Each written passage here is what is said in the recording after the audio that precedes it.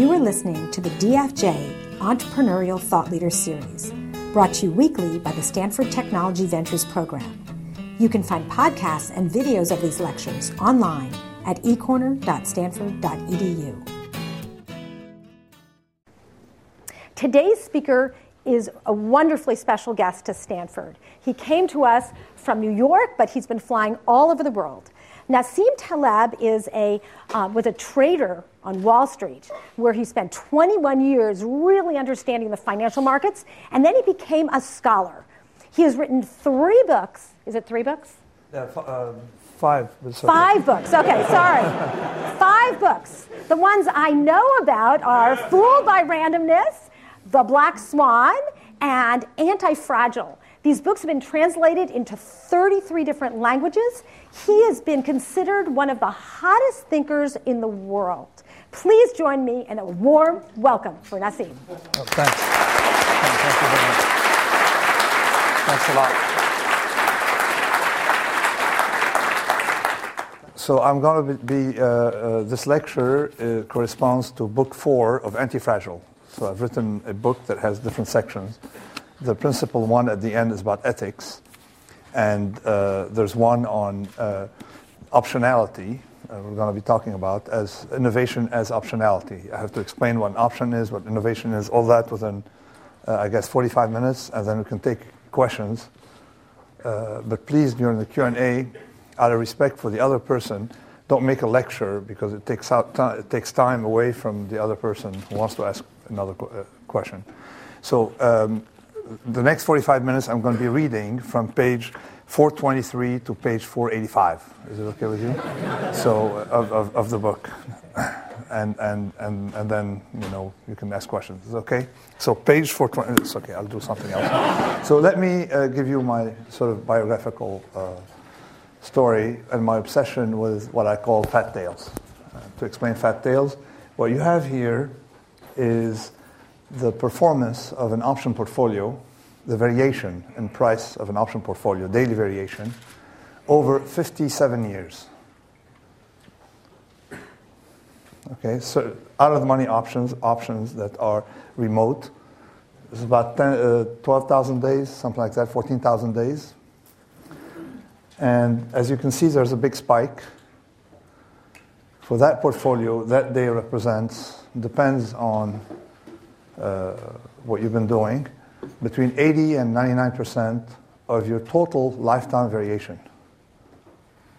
If you're an option trader, one day in your life should represent 98% of the variation if you're involved in remote payoffs.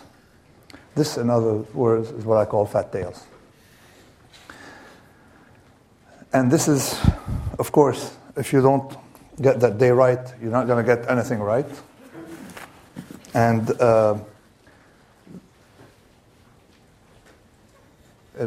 it's not predictable. Okay, they tell you it's predictable. If you go to the finance building, they think it's predictable. If you go to the economics building, they're convinced it's predictable. It is not predictable. So that's the problem, that there are events that have a huge impact, and we can't tell ahead of time when they're going to come, and we have no idea about the structure. And people fool themselves thinking they have an idea about the structure. So you have to understand what domains are affected by these large deviations. And also, I don't know if someone here is from Brooklyn, but in Brooklyn they say that you should make lemonade every time someone gives you a lemon. So you got to make lemonade out of it. So this is the idea that we have. There's a huge amount of these events, the rare event representing a large share of the pie. Now, you live here at the epicenter of rare events, okay? Google represents this spike in its own business, all right? Microsoft was Microsoft. It's still Microsoft, but it was even more Microsoft than it is today.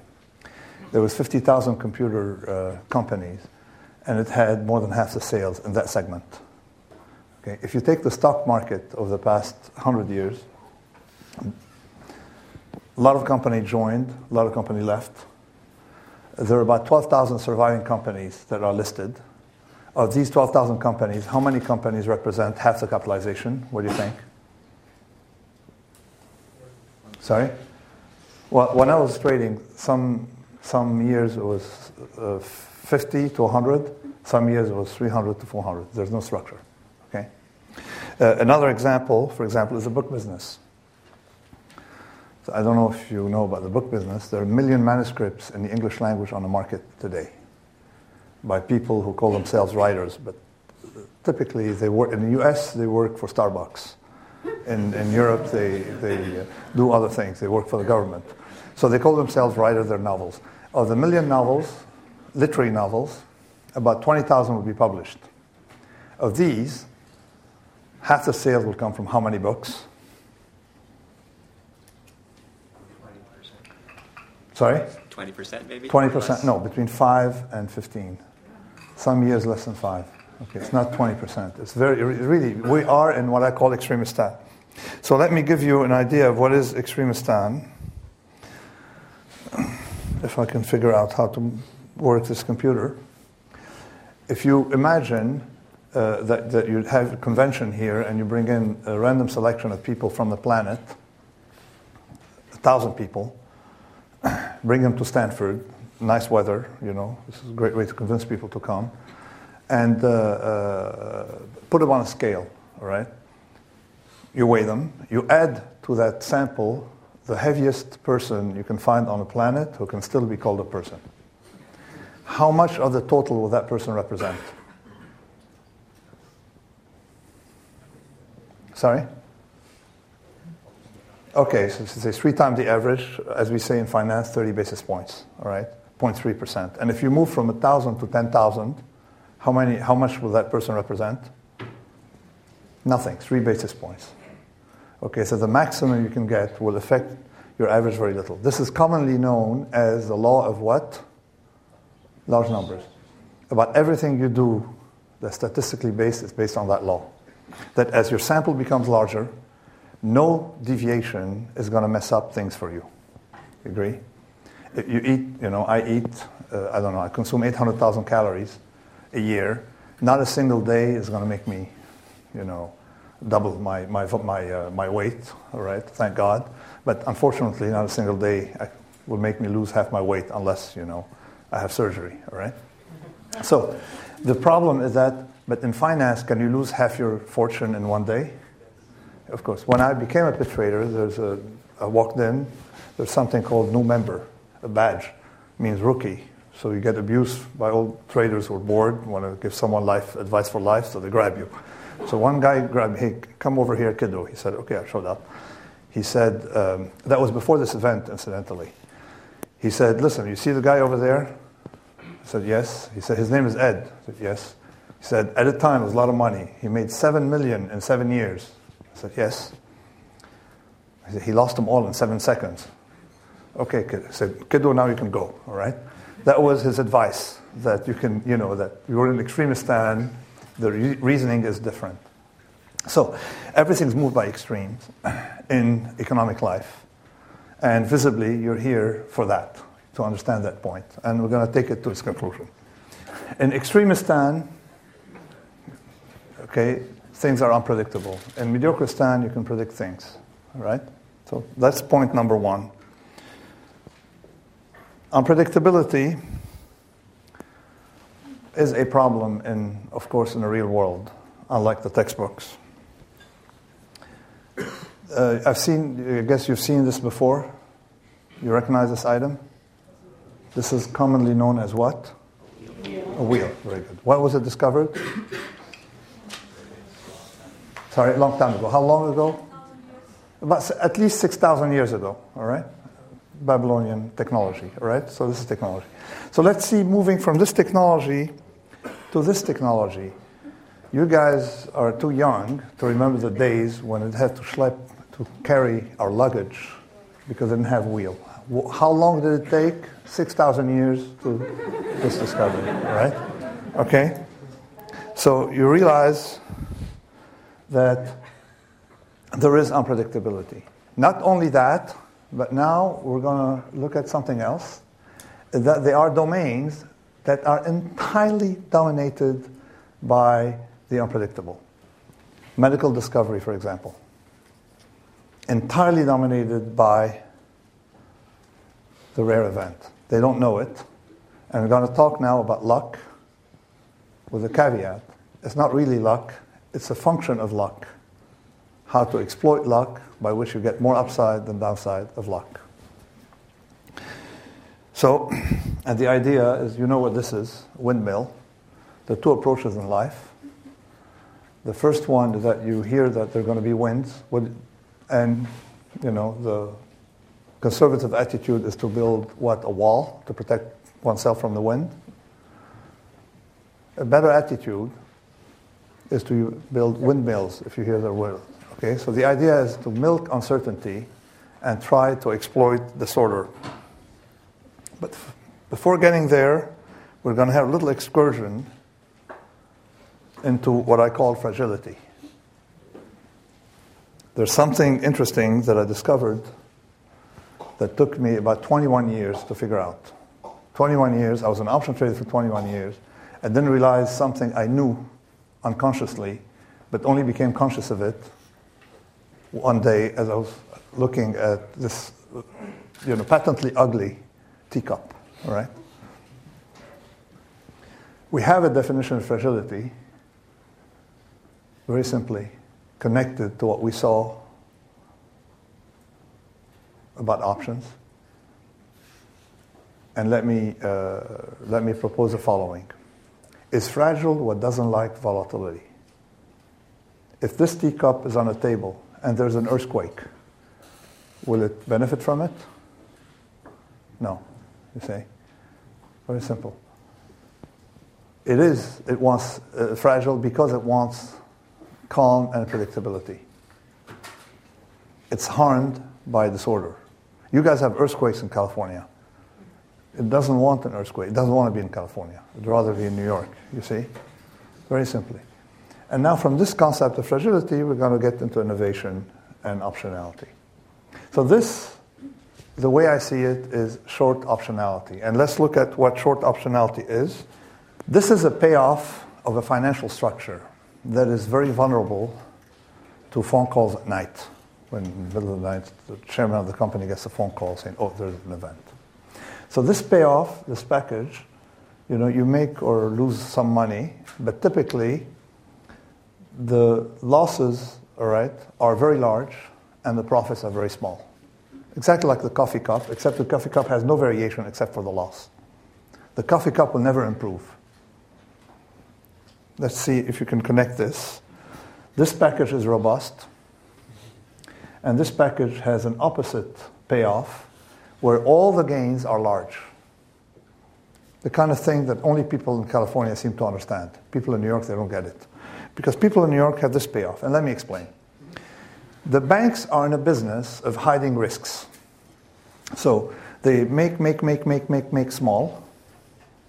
They have no volatility, most of the time. And once every 10 or so years, guess what?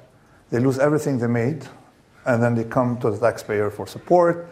They have the setup for people to, give them monetary policy to help them and all that stuff. And meanwhile, they keep their bonuses because it's a very efficient strategy where you make, everybody thinks you're smart.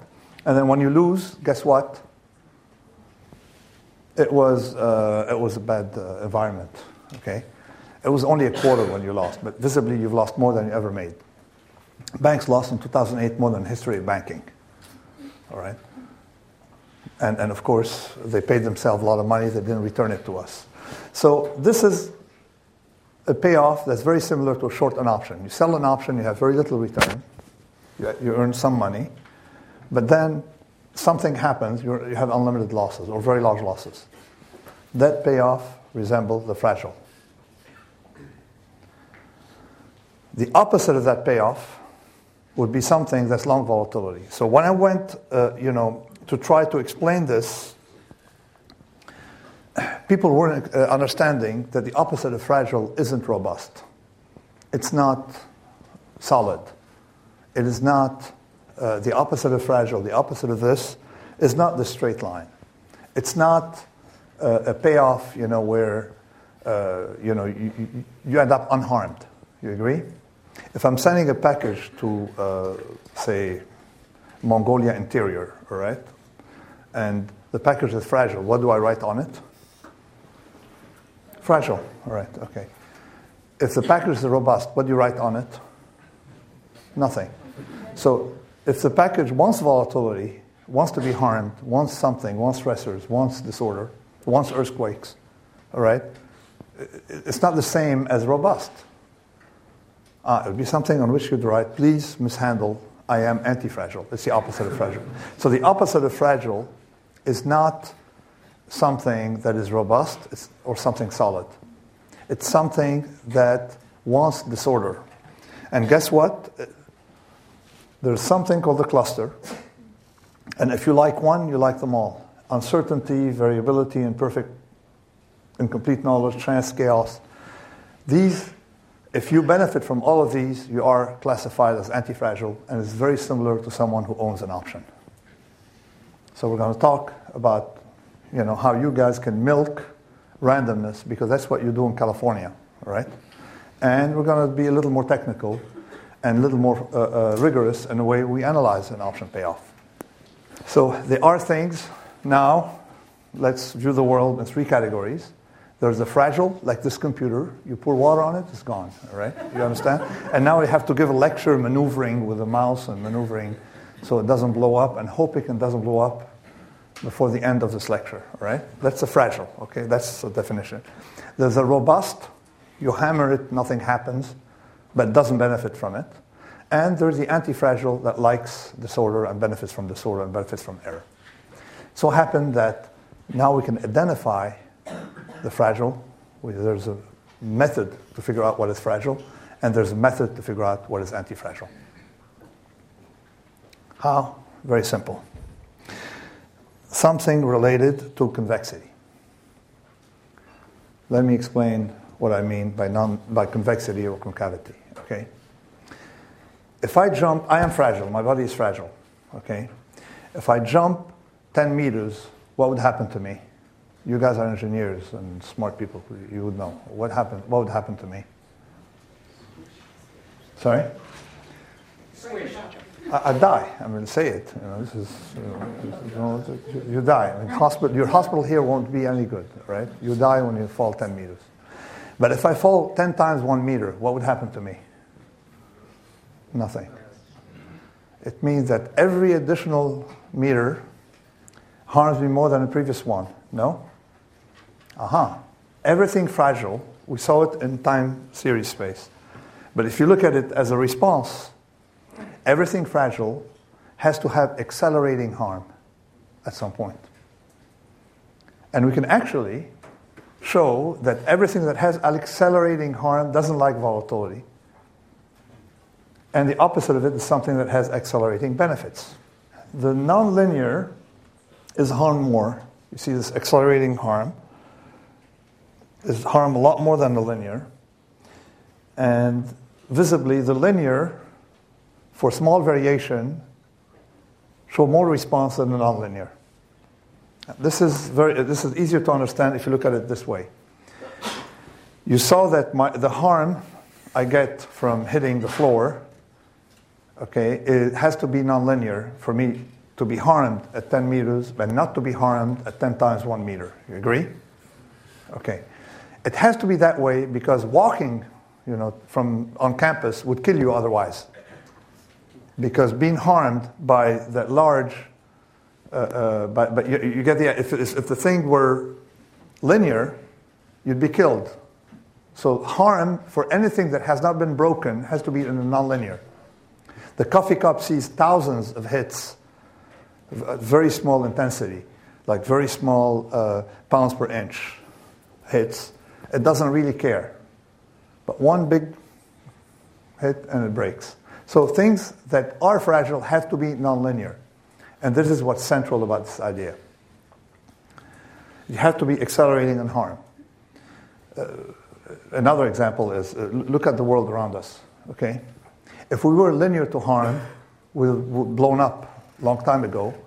The world has 3 to 4 million earthquakes every year, low intensity on a Geiger scale, you see? It would be like a Fukushima every few minutes if the harm were linear, but it's not, you see? Yeah. So this is quite central because now we can figure out whether it's fragile from nonlinear and look at its opposite. Simply, we have the following. If you have more gain, say if the market goes up 10%, you make more money than if the market went down 10%, then you lose. If the market went down 10%, you're convex, you see?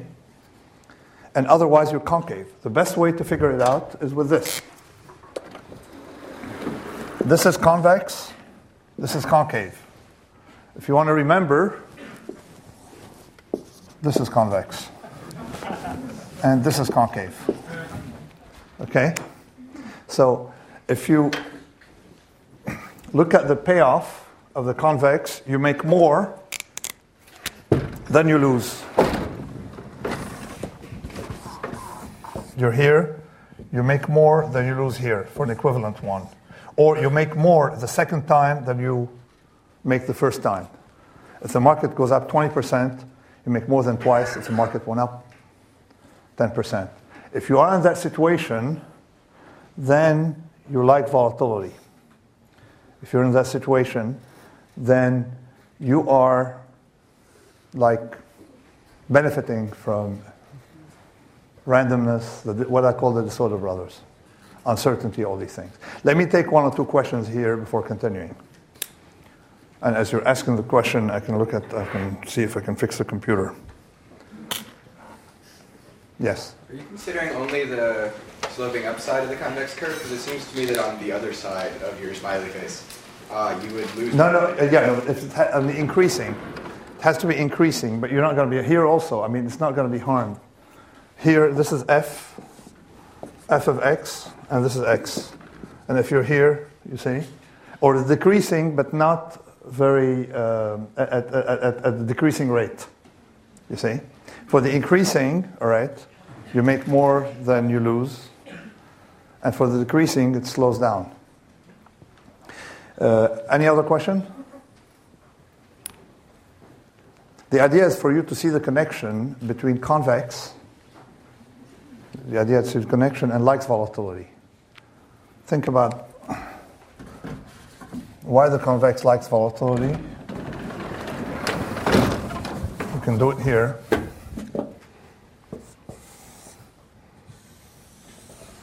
Instead of getting x all the time, you're getting x plus 50% sometimes, or x minus 50% sometimes.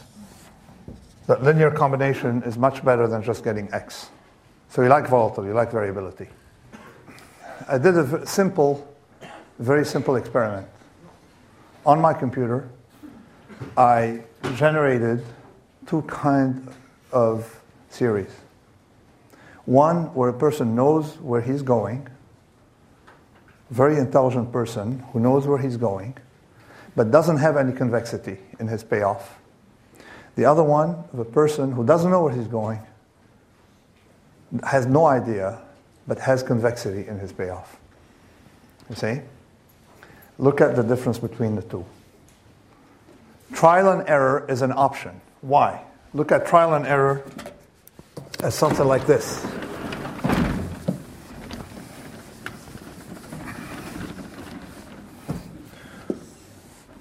You lose, and once in a while you make a lot. You see?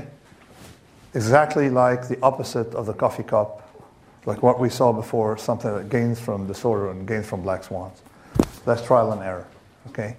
You're in the business of trial and error. Someone who does trial and error versus someone with directed ideas is going to perform extremely well when you have randomness. And what we're going to see is why, when you have trial and error, you outperform someone who knows, because convexity matters a lot more than knowledge.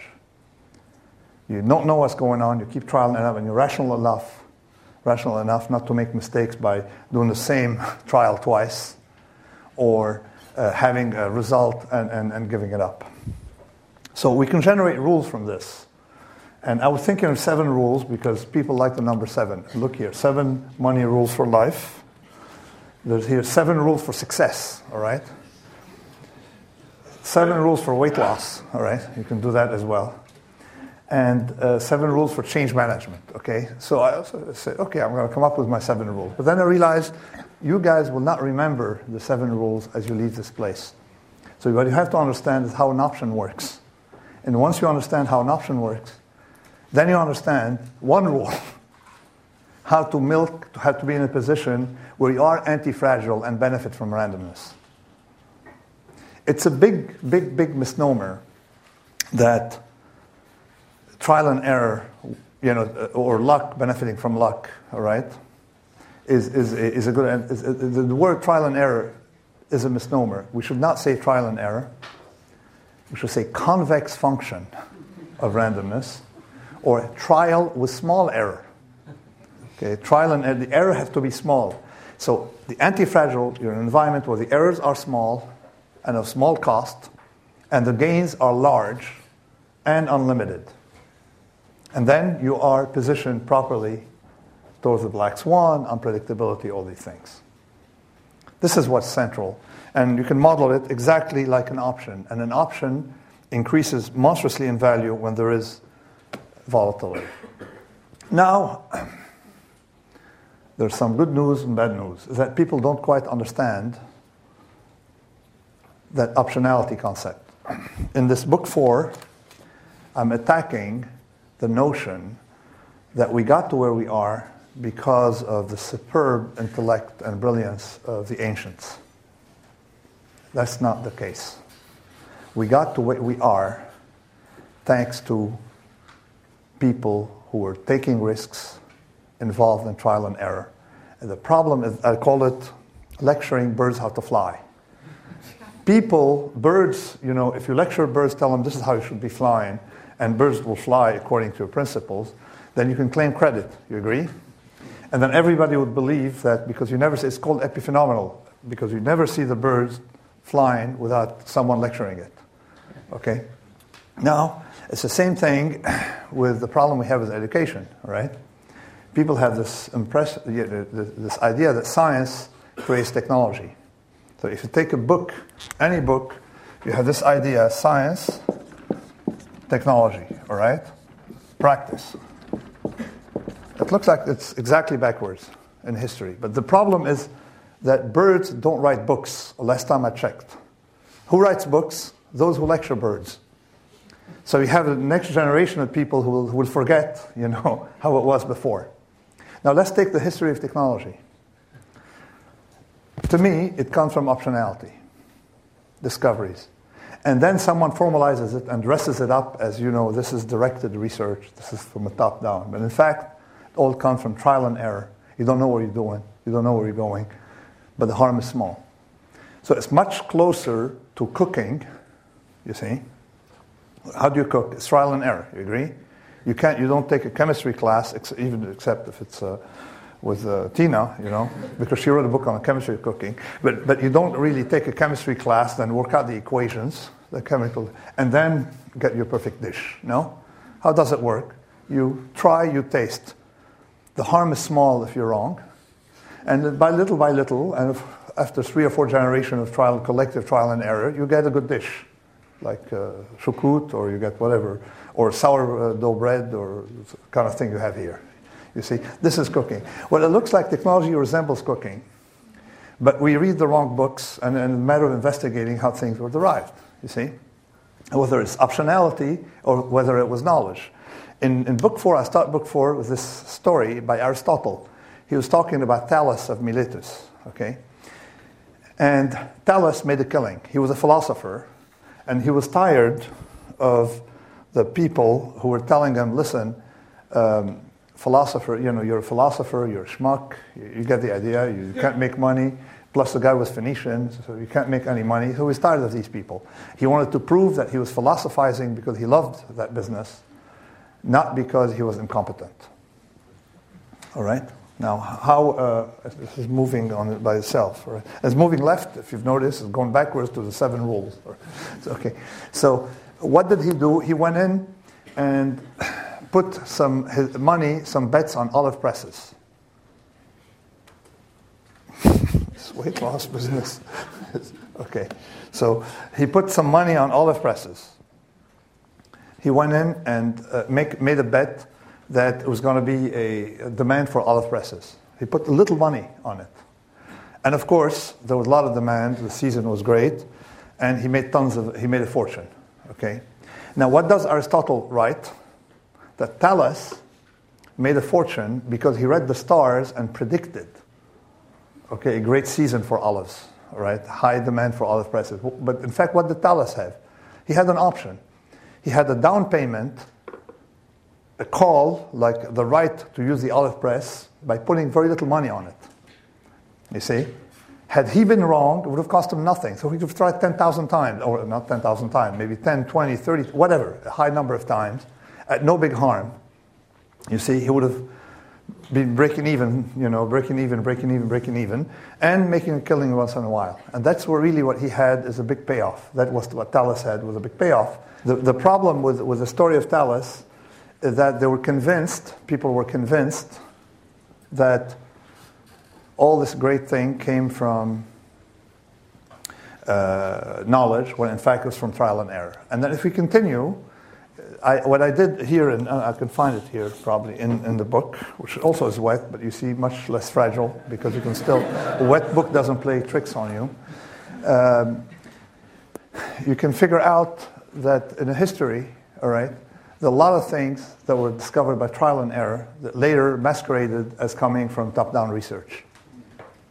And then nobody gets credit for trial and error.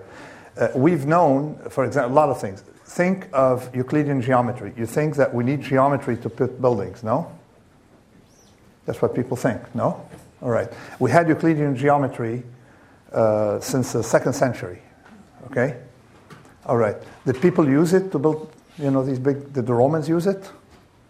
No.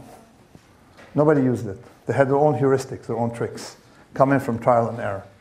And they only used it later, okay, after the 15th century. By the 15th century, there were only 4 people capable of making a longhand division in Europe. So I take that example. Another example is patent example, other than, sorry? Pyramids. Which one? Pyramids. Well, the pyramids, were built before. You take a lot of things in medicine. Sorry? Penicillin. Well, penicillin was discovered. We know everything in medicine is discovered, like Viagra, by error, a side effect of something else, and then people, like the Viagra, as the nurses were complaining from behavior on the 8th floor when they were doing the trial. So you get the idea and it was a blood pressure medicine. So there are a lot of examples of stories backward, even cybernetics. You think it's Norbert Wiener. In fact, just someone sent me a book as I was writing this about that it was practiced by technicians way before, and of course, no credit for them. So let me take some questions here as a computer, as I find my bearings. Let me take a few questions on this. Yes? Listen, isn't there in general a mix of knowledge and luck? That is true. So there's something called, yes, yeah. The bacterium in the stomach that causes ulcers, it was always believed that there was no bacteria in the stomach. Was discovered, quote unquote, by chance by 2 guys, went on vacation, left things in the lab, came back, but it was not by chance that they had left the stuff in the lab. So there's a mix of the two. There is a mix coming for optionality is when you mix the two, but effectively there is some kind of improvement in scientific knowledge built from optionality, you see, improvement that helps you conduct other experiments. But typically, the role of knowledge is highly overstated. So we have this impression that things were driven a lot more by design than they were by luck, you see. But the point is, it's not luck. It is a convex function of luck. It is by tinkering. It's a convex function of luck. This is what is quite important in this, is that you have more upside than downside into whatever you're doing. The biggest improvements we had in drug discovery was when people had no idea what they were doing, but knew that. They kept trying dyes, okay, till they found something. And today we're directing, and we haven't been able to find much. Now we know the genome, we know so many things, we understand bacteria, viruses. We haven't been able to find as much as we did in a period when it was purely trial and error. So we continue with this idea of trial and error has optionality, leads us to, remember the 7 rules, okay, to, maybe you can make 77 rules, you can make a lot of rules, but the principle should always be to be on the right side of convexity, because convexity will pay you a lot more in the long run than direction. So what do you do it? The first thing is make sure that you have optionality. You're not locked into the business plan. It's like you're not locked on a highway with no exit. Yes? So I agree that, I think people know that if you're convex, you benefit from extra dollars. Yes. But you've now popularized this idea, right? And this is and maybe people knew about it before. So who are you going to buy these options from to be this is very interesting. Now, when we talk about antifragile as gains from randomness and volatility, in financial option, you buy the option from someone. You agree? But in real life, you don't buy it from anyone. Trial and error, you're not buying it from anyone. This is not a financial option. This is a real option. That's number one. Two, you still have an option that you're buying very cheap whenever you buy. If you buy a house and you have a mortgage, you already have an option. You see? People don't understand you have the option. And for a long time, people were getting even greater option from banks. So the built-in, the explicit option is not what I'm talking about here. What I'm talking about is embedded option in things, or option-like characteristics in things. And if you take the formation of wealth in history, it all came from this optionality. Other questions? Yes? How do you argue for trial and error in an industry like for the airline industry, where the errors are would cost, an error, okay, there is explicit trial and error where you are willing to take the error.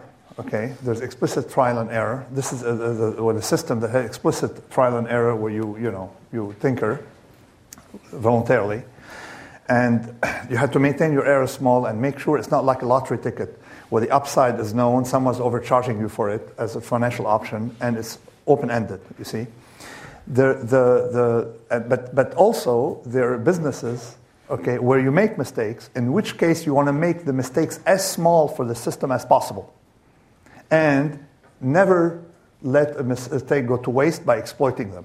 So let me give you an example. You just mentioned the transportation industry. Okay, every plane crash, which is an error, leads to the improvement of the safety of traveling. We haven't had a plane crash in America, a big commercial plane crash, in more than 3 years. And before that, it was more than 3 years. So, or a lethal one. So you realize that there are businesses that even if they can have a large error, to make sure it's one at a time, not like monetary policy where you have big mistakes, or politics where we have one person make a big mistake that costs so much in lives and money, like a war. You see, you want your mistakes to be small. When you can't avoid having mistakes, you want them to remain small. And typically, top-down things make large mistakes. This is what my idea of decentralization you have to decentralize the errors by making sure they remain small and distributed. Okay, but when you're willingly making errors because they're small and because they're not of huge cost, when you're willingly, then you want, then you want to make error. You want to make a lot of errors because they're not as harmful. You see, and the payoff comes from it. But remember one thing. You saw my first graph where I was showing you the returns in this business? Okay. The strategy that immediately comes to mind from that is that you can't be directed if a lot of your returns are going to come from one. What are you going to do? What do you need to do? You have to be as broad as you can in your strategy. That's number one. But you can't do it if you're an entrepreneur. An entrepreneur by design is not broad. And if you're going to have trials, you can't have too many trials in a lifetime. But collectively, society has been benefiting from this army of entrepreneurs. Very few of them manage to buy the big houses around here. I hear real estate, she's telling me, is hugely expensive, you see. Very few win. And then the remaining people are like soldiers who fall in battle for the sake of the system. Which is why I was calling for National Entrepreneur Day. And then suddenly it happened, by the way, all right? But I didn't get credit for it. It happened on publication on the pub day of the book, by the way. So the called National Entrepreneur Day because, hey, you know what? We salute fallen soldiers because they're needed for the system, for the collective. They're needed for the system, to improve the system. We need soldiers to fall. We should do the same for entrepreneurs, because realize how few win. And you don't want the other ones to be demoralized.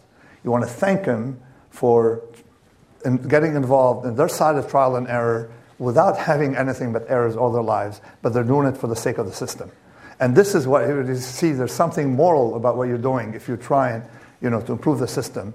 Something moral, even if you fail, especially if you failed, you see. And this is what people don't understand. We tend to bail out corporations that are rotten and fragile, okay? We don't bail out entrepreneurs. We should be bailing out entrepreneurs. We should also make it more honorable. The only place, I'm honored to be here, the only place on the planet where it's honorable to fail is here. Before that, it used to be, guess where? A couple of centuries ago. Where? The battlefield. No. In entrepreneurship. In entrepreneurship. England. Sorry.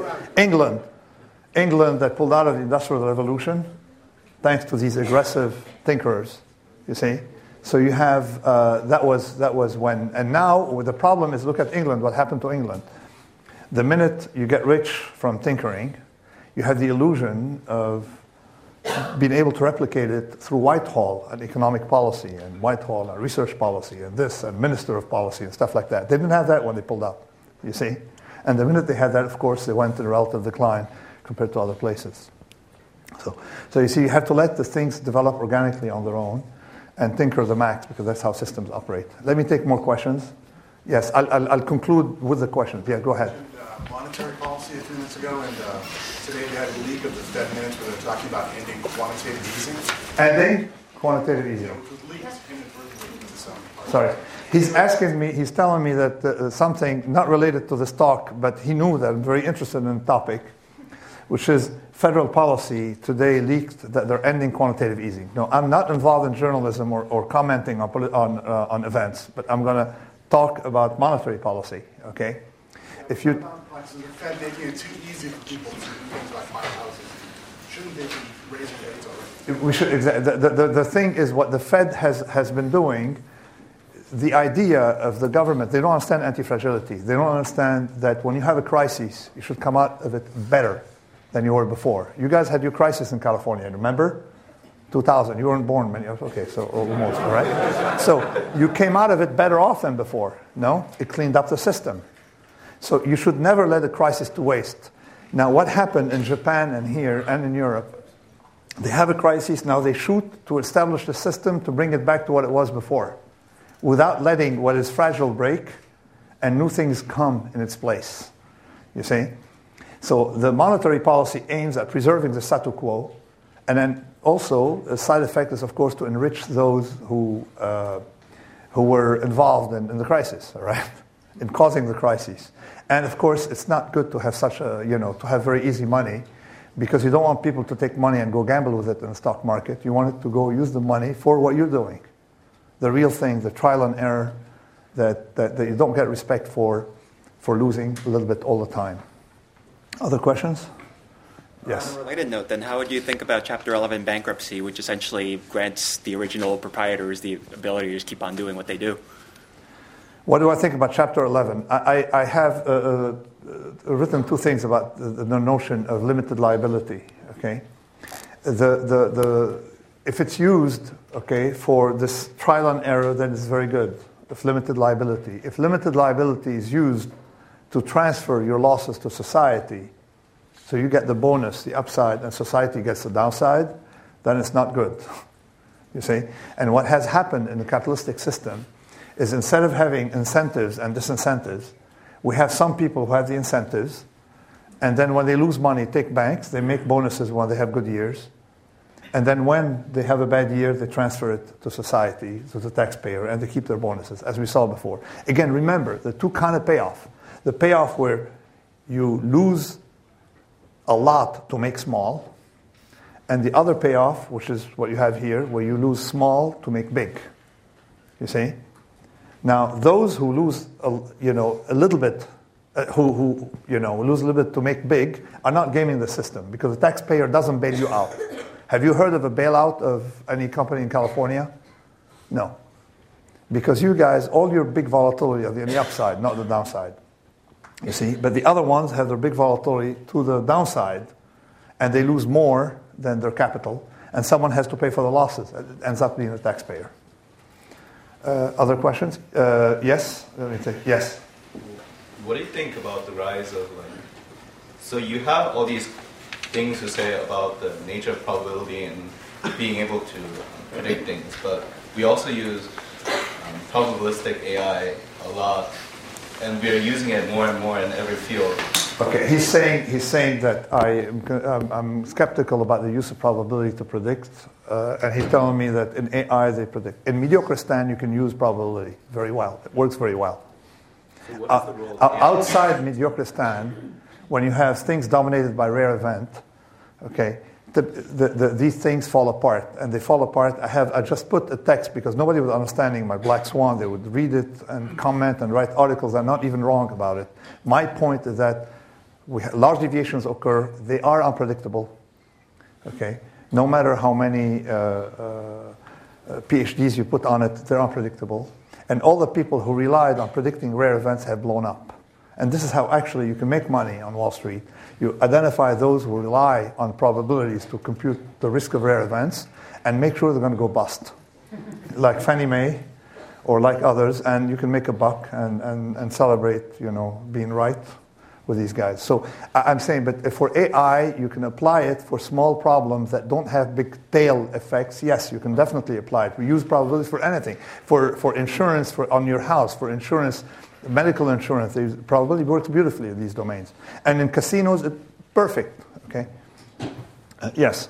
Can you comment on the convex function of luck in drug discovery, given the fact that the average drug in the U.S. costs about $1 billion in 25 years of discovery? So if you've got any insights on that end, it would probably be helpful. Yes.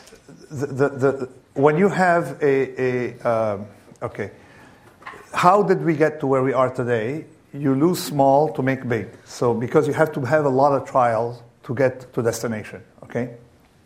If you are what I call teleological in the slide that I can show and think you know where you're going, then you can bypass the trial and error because you have great scientists and great scientific understanding.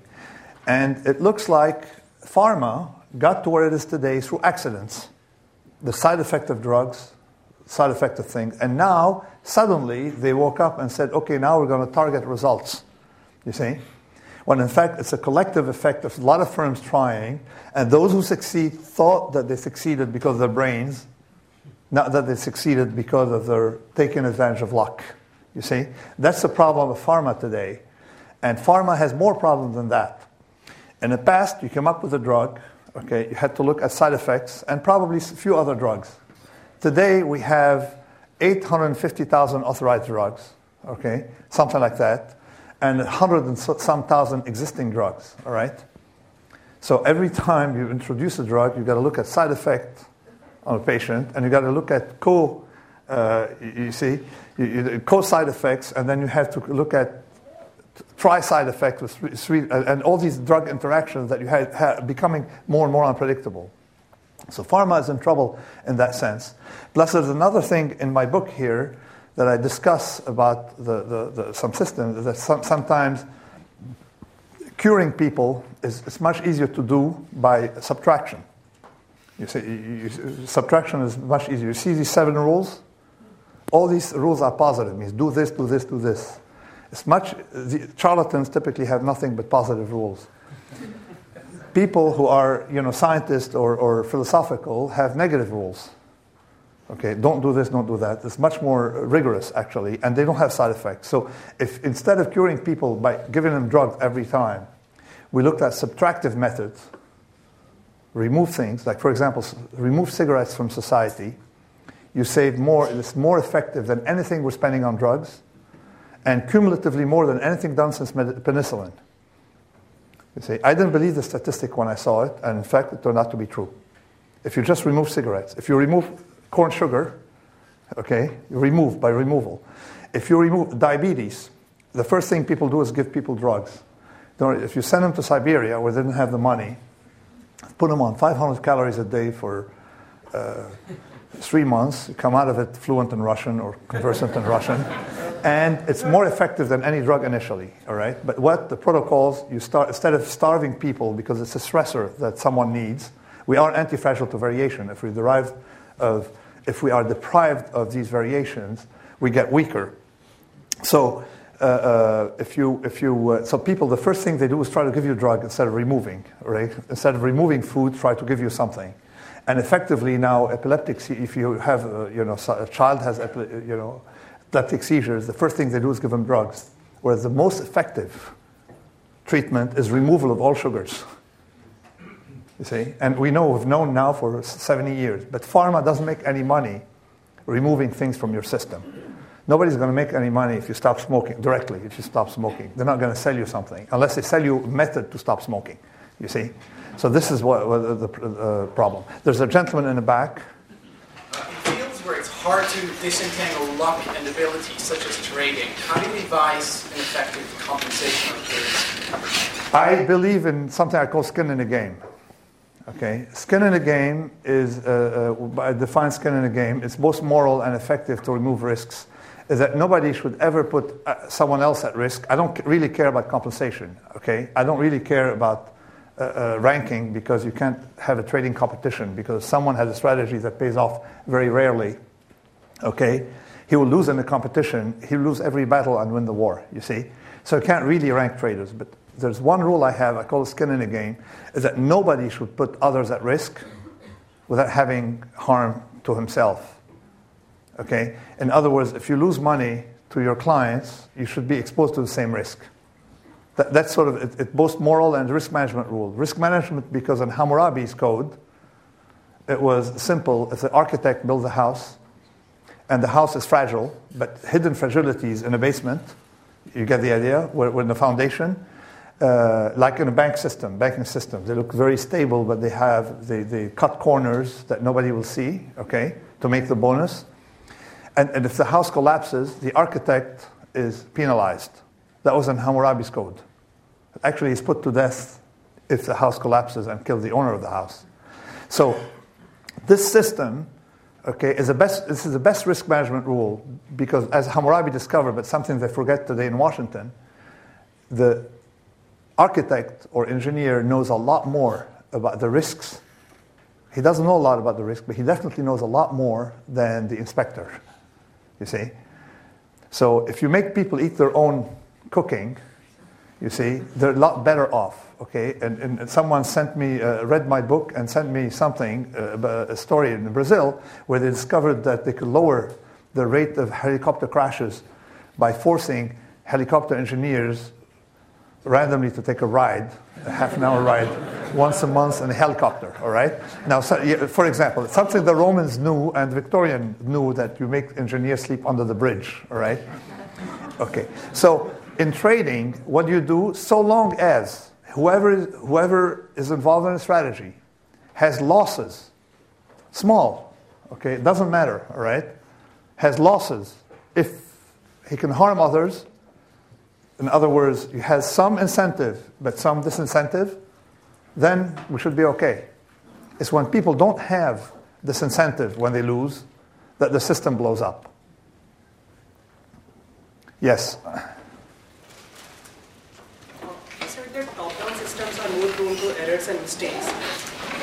Politics today is top-down. So does your theory of anti-fragility have some implications or some suggestions on how politics should move forward to reduce? Okay, the idea that I'm proposing is very simple. Along the rules, if you look at these rules very simply, that you want mistakes to be small and gains to be large, okay? And on the mistake side, you want to distribute mistakes, then you necessarily need decentralization. You see, the most stable country in the world is Switzerland, where nobody knows who the president is. All right? They can tell you that there's Gaddafi is president of this, Assad president, but they don't know their own president. The system works well. It's so decentralized, it's completely bottom up. You see? So mistakes are small. So this simple concept pervading the book, convexity means mistakes are small. Okay, concavity means mistakes are large and rare. You see? And that simple system. So we don't have any more time. I have another lecture. But thank you very much. Thanks a lot. Thank you. You have been listening to the Draper Fisher Jurvetson Entrepreneurial Thought Leader Series, brought to you weekly by the Stanford Technology Ventures Program. You can find additional podcasts and videos of these lectures online at ecorner.stanford.edu.